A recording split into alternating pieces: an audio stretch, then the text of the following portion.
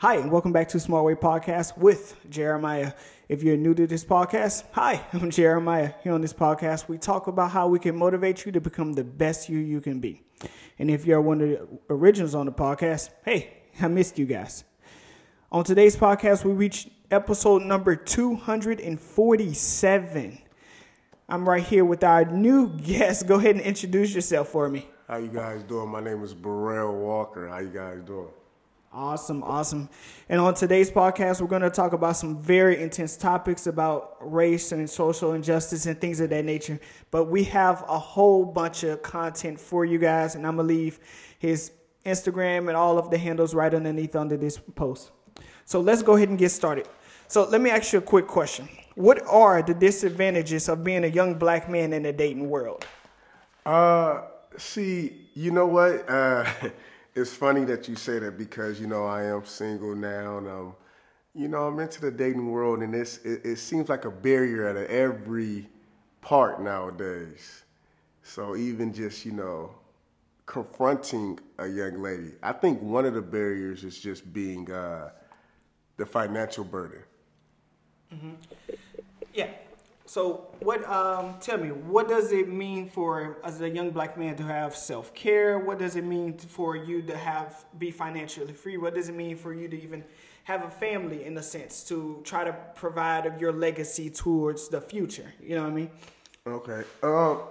I definitely would say, the older I got, I did start thinking about those things. And they're steadily in a day-to-day process. And I would say at this current time, being 26, financial freedom is definitely still a work in progress.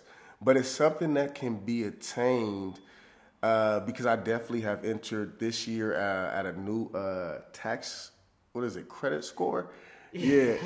And black men, we come from a long line of not good credit scores. Terrible, all that. All that. So just to be able to have some financial literacy, I would say would be the biggest thing because as I grew up as a kid, I could see my mom didn't have that same financial literacy that I do now have and enter into the 730 tax bracket or credit bracket. There you go. I'm proud to say, and I would just say knowing how to spend your money. Our culture is heavily materialistic on what you got and how much you spending, and you can get caught up in a world like that. I mean, how do you feel as though, like, whenever, in most cases, we as people get our first check, or black men, we get our first check, we tend to spend it on just unnecessary instead of just saving it. And sometimes, in most cases, we get angry once we get that because we see how far we came and how much it even costs to help the next man or help the next person or look forward to my child going to college or anything like that. Tell me about that in your own words.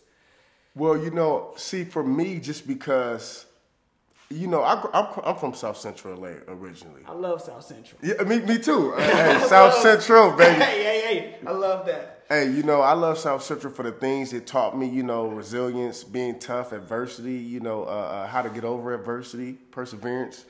But when it comes to, getting that check, especially the right way, and that's one of the things when you enter this dating world, women don't understand when men start to earn that type of money to show off all of that hard work. I'm talking years. I'm talking, if my dad didn't pass me the torch, I got to do makeup work for the work that he didn't do. I'm not in college, not working, not accumulate debt, not paying rent. I'm doing all those things and I'm taking all those things to the chin. So, especially, trying to do that in a 9-to-5, they call it minimum wage for a reason. Yes, sir. Now, I want to thank America's school system for giving my degree in sociology. Okay, but yeah, minimum wage for the criteria of trying to be that, what people or what the ladies looking for nowadays from the rap lyrics, they want the man with the bag. You're going to have to do it a different way, which means you might have to, do something illegal, or it's going to take until man is in his mid-30s to have that type of money. And I don't think that's talked about enough amongst women. to have a realistic expectation on how to get that money. But now I would say that, you know, we got those online streams of money.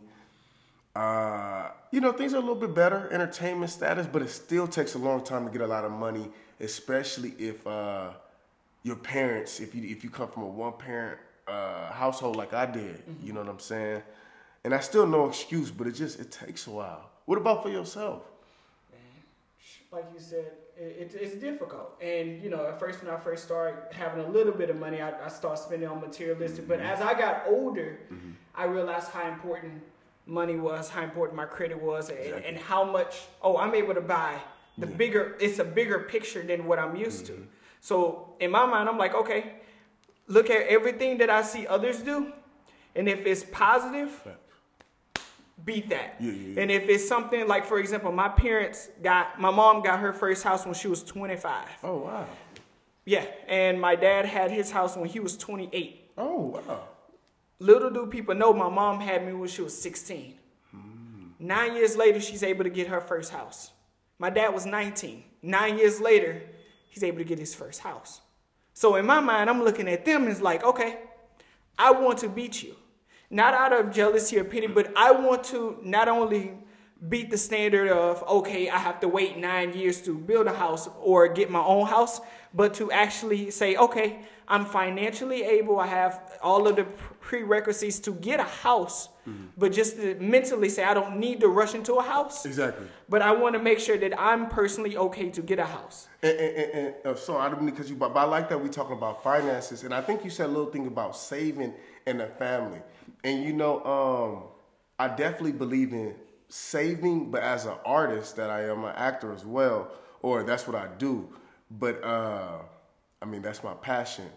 But when it comes to saving, I definitely believe in having a minimalist lifestyle. Not spending more than what you need, especially with the income that you have coming in. Yes, sir. And like you said, you black men, we might get mad when we get that check, because if you only worked, you know, let's say you worked 40 hours and you got, what 40 hours, you probably can get 980 after tax. After California tax. And that's for 2 weeks. That's for every 2 weeks. You know, so you got to cut that in half. You know, if you don't know how to spend that money, or if you don't know how to live in your means, which if you look at all the music that's projected for our culture, you know, it's so much songs that just talk about money and spending all of it. Yep. And the women in the black men of today who are trying to advocate for the culture or for the youth are showing us a reflection of spending our money bad, of going through that same consistent cycle of illiterate financial literacy. So, you know, there's a bigger hand that's helping us be dumb in a certain way. In a sensible way. Now, another quick question though. Now, you're from South Central. Yes, sir. Nothing but respect for South Central. All 100%. I got nothing but respect. How come society treat Compton, South Central, in a certain aspects of those are goons, those are thugs? Why do that? Because I've seen how rich that area is. I understand who you have to be, as you have to be an honest person. You have to stand out. You have to try to show that you are going to be great if you're not great already. You can't just come out there half anything like that. You have to come with the respect of the young G's and the OGs before you. On your own aspect, what has South Central taught you, and why has society treated South Central or Compton or any of those cities so poorly? I feel like, you know, just as growing up in South Central, just the type of energy I had, it was so detached from what a regular or average South Central black male would be, you know what I mean, in terms of just being outspoken or kind of being, you know, a leader. So some things really didn't sway my way. You know, I knew out the gates that, you know, I was heavily attracted to the girls, so I threw myself into the sports. But one thing the sports taught me as a young black male is, and one of my coaches told me this, and I always remember this, You can do anything with determination, dedication, and desire. So I think sports in our community really can help bring up a good black man if he looks at the principles of the politics that you got to go through. Because the world is so political, man. And, you know, and it's all about, it's a whole big game. And, you know, being able to play sports with some of those guys in South Central LA who were very talented, but maybe didn't have the best parental upbringing, or maybe he was a little bit of a follower, not that good in school, you know, it really taught me to just have some type of resilience, have some type of just, you know, some type of passion and pride for who I am. You know what I'm saying? Because out there, you know, if you don't stand up for yourself, you know, there would be some issues. You know what I'm saying? But, you know, what was your next question you had said? I got another question. Okay. But, like, I can 100% relate in things like that. But, like, for me, example, I went to school with NBA YoungBoy, Funny Mike. Oh, wow. Yeah. Oh, yeah. Yeah. I went to school with those real type people. And so you, of course, in school, you have to come correct. Yeah. I was born down south. Yeah. A lot of things in today's society wouldn't fly back when we were a little bit younger. Yeah. A lot of things. Yeah. And, I mean, how do you feel as though, as black men, we have to come with something, whether it's dating, whether we have to come with a chip on our shoulder, whether we have to come correct? Why? Well, I would say, you know, there's two type of black males that are being advocated right now, and I definitely think that society is definitely trying to feminize the black male. I'm saying this correctly. They're trying to feminize the black male, and I would say that is taking a little bit of identity crisis within the community. But you were saying again, sorry, dang, I lost my train of thought. It's okay, don't worry. You were saying, how I was saying, like, I mean, how does it feel just to come with something like a chip on your shoulder? You know, I feel like when people, and there's a funny story that you said about that, because before I really made my big jump to go full-fledged into acting, you know, I was working a little bit as, you know, a security worker in Orange County, or officer, excuse me, and just the way that some people look at you when you're black, they're scared of you. You know what I mean? Yeah. It's automatically like a threatening thing. Like, even talk to a lady, it's like, I feel like, yeah, they might be scared of men to an extent, but a black man is just, it's way worse. You know what I mean? I feel like everybody sees you as a threat before they see you as a ally. Mm-hmm. And I feel like sometimes you have to work harder for people to see you as an ally than a threat. You know what I mean? Like, if you come in there, for you to do something bad will be accepted of you rather than you doing something good. You know what I mean? And that type of stigma that a black man has to battle with day to day is so hard. You know what I mean? Yeah. But what about for yourself? Do you feel like? Man, I always feel like I have a chip on my shoulder personally. Yeah. It's every day. Because people look at me and it's like, oh, he's a black guy, you know, he's scared, you know, you have to play ball or something like that. Little do people know, you know, I did 3-5 in high school, 3-5 in college. Yeah. I was in band. I understand music. I can understand acting. I can understand all different kinds of concepts. They don't have open-minded. And some of the people that I have met, there's not a lot of open-minded people that understand just all aspects of life. And then, and as you said, like a chip on your shoulder, I feel like a lot of times in corporate America, man, like trying to work in some of these jobs that like I'll go to an interview for, and I know I'm overqualified for, you know what I'm saying, or just, you know, just the terms of work. You know, we talk about trying to get a family, trying to get all these other things. Where's the work ethic for an educated black man? Because nowadays I'm coming in with a degree and it's like, dang, I just spent, you know, my money on these degrees, and it's still like I don't got the complexion for the connection. You know what I'm saying? Because my people don't have a lot of the jobs. Yeah. And you know, a lot of times when I look visually, I see the Asian community, and I love the Asian community. That's our brother. I love them. You know, but they own the job that they can give the people the door to. Yep. Or, you know, the white man, he has a job that he can open the door for. Yep. Or my Hispanic brother has a job he can open it. We don't really own those jobs that we could just say, hey, Come here real quick, Jeremiah. I got a job for you real quick. In some ways, sometimes we're not the bridge. That's what. Yes, and that's why I want to work on being a bridge too to other cultures. Yep. You know what I'm saying? But I also think that we need to be the forefront. Yep. We need the black world. Because let's think about America. America don't run without black people. That's entertainment. Those TikTok dances, come on. All everything, basketball, just music, fashion, everything. I know. But when it comes to getting the door open for us, you'll be there knocking all day. All day. All day. But I really like that question because I definitely feel like that I have to have a chip on my shoulder, meaning that I have to be able to, every time no is said to me, I got to reset. I got to lock in and be ready to get ready for the next one. Yep. Because, that's my third no to I got probably about 4 more no's before I get that yes. And that's how it feels as a black man. I feel that, my brother. I feel that. So, another question for you. Why do you think in the dating world most girls go after like a bad boy that's selling drugs, that's doing this, that's doing that, compared to a good guy? And then once years go by, when that bad boy going to jail or he, domestic violence and things of that nature, that same good guy that she was after, now he doesn't want to he don't want to deal with it no more. Come on now. I definitely, so that's a question that when you look at, so I'm from South Central LA. Right off the bat, the girls is trying to date the quote-unquote alpha males, but it's the wrong type. It's the guys that are from so-and-so gang or doing this or slapping so-and-so or whatever. And for me, I feel like it's almost a play on ourselves, you know what I mean? Because they give us these type of rappers who promote that or these type of people who promote that.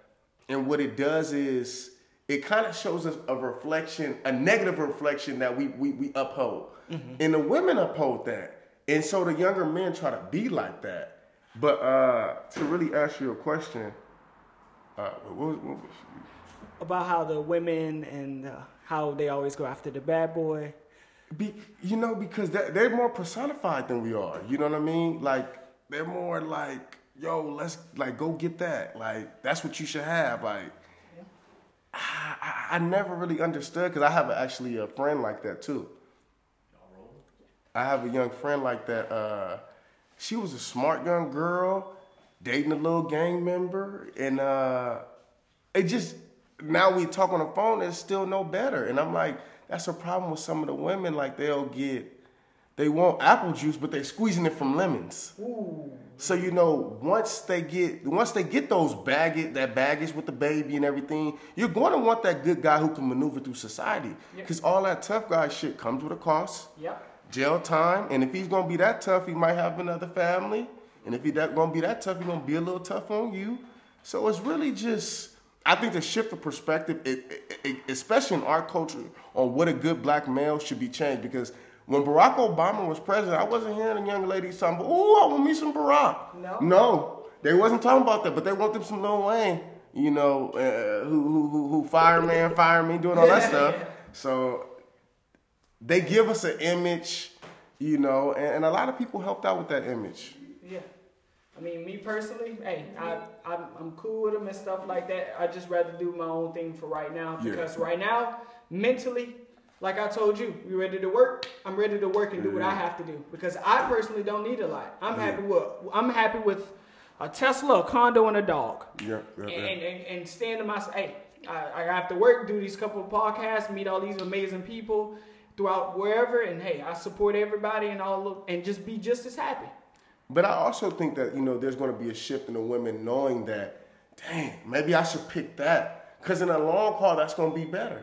You know what I mean? And so I definitely think men like me and myself, you and myself, are going to help be able to shape that future for black men to come. They're like, damn, let us get those are the good black men. Mm-hmm. Not the ones talking about they going to shoot this or do that, because those are the ones damaging us that are helping doing the extinguishing. So I think once we come to, get in our careers, because everything's evolution. Yeah. We're a part of it now. Yes. And then the generation to come will be a part of the next evolution. Yep. But right now, we fighting for the revolution. So. We are. So another good question for you. Why do you think most people aren't going to an HBCU? in most cases, we have some of these top tier athletes going to the respective universities of Alabama, LSU, Texas A&M, Ole Miss versus or Mississippi State, the U, shout out Miami, and things like that. And I'm like, how come no one's going to the respected Southern University or the Alcorn University out there in Mississippi, or the Texas Southern, or the, there's other great HBCUs. Why? Why are we supposedly just to do the community college, the HBCUs, or just essentially the industry jobs? Don't get me wrong, all respect to all, but I want to have a society where we can go anywhere and just be accepted anywhere, be open anywhere. Man, right out of high school, I know I wanted to experience more culture. I knew it was more to offer than just South Central LA and the division of people that came from there. I definitely did go to the HBCU little conferences things, and it was definitely pushed on me, and I would have definitely went to Clark Atlanta University. Sorry, Clark, which I didn't accept me. The SAT, ACT, that mess was hard. So I think that's one of the things that derailed me from going there. But, definitely once I got in those college seats and I seen those people that were sitting in those seats and they did not look like me and how they looked at me, I definitely thought that, like, dang, I wish I would have saw more of me in those classrooms. Mm-hmm. So maybe, people wouldn't think it was, oh, I've never seen a young black male or a black male in a classroom. I just felt like so indifferent towards me. Like, why was everybody? So for me, sometimes I feel like, I made the right decision. Sometimes, I feel like maybe it would have been better to go to HBCU. But then I wake up and I realize that would have been the comforting thing. Mm-hmm. To see that people looked at me differently made me look in the mirror and realize that I was different in a better way. Mm-hmm. I was stronger. My battle and what it meant for me to be there, to me, meant more than anybody else's. Mm-hmm. And not to overshadow, not to be prideful. I just felt like it meant a lot to my culture to be able to be a black man in America with all our stigmas, all our just psychological traumas, and to get there and get that degree. I felt like that meant a lot. I feel that. I got one last question, then we're going to be all set, my friend. Why do you think most people only want us as black people to sell drugs or go to the league? I'm actually reading a good book called Francis Cress, and I'm not done with it, but there's a lot of black destruction. There's of black people. So when you get the people selling the drugs, not only are you infecting community, you're doing the government's work for them, but there's a high risk of you going to jail. And when you play the basketball, that's another slavery all over. You're not making that. These people don't even, these athletes don't have a lot of money. Even this the 1% of athletes, entertainers that have all that money. All these guys don't have all that money. And, and that's just another way for a young black male to work off his body and cheat his mind, because they're not reading those contracts. They don't have any ownership. They don't know any money handling skills. So, it's just another way to just, that psychological warfare. And if you want to get serious, why do you think the Prince changed his name to a symbol? What Prince changed his name to? It wasn't Prince for a hot minute. It was a symbol. Oh, because he wanted to get his rights. So yeah. It's just, there's so much target against black people nowadays that, if you don't have a good mind and understand how they doing things, it's so easy to get sucked up into it. So easy. Jeez. Well, we had an amazing conversation. No, thank you for letting me be on this podcast. And the questions, like the back and forth between me and you, the questions, and what I'm saying, being in front of another educated black man feels so good. And just to be able to have this talk feels so good. It's so emotional relieving. Don't even worry about that. You're more than welcome anytime, and I bet our viewers loved it. Whether you be black, white, whether you be one of many countries that are listening, I support you 100%. Let's bridge it. Let's bridge it together on all different communities. So, this is it. This is Jeremiah, part of Smart Way Podcast. To the next episode. Peace.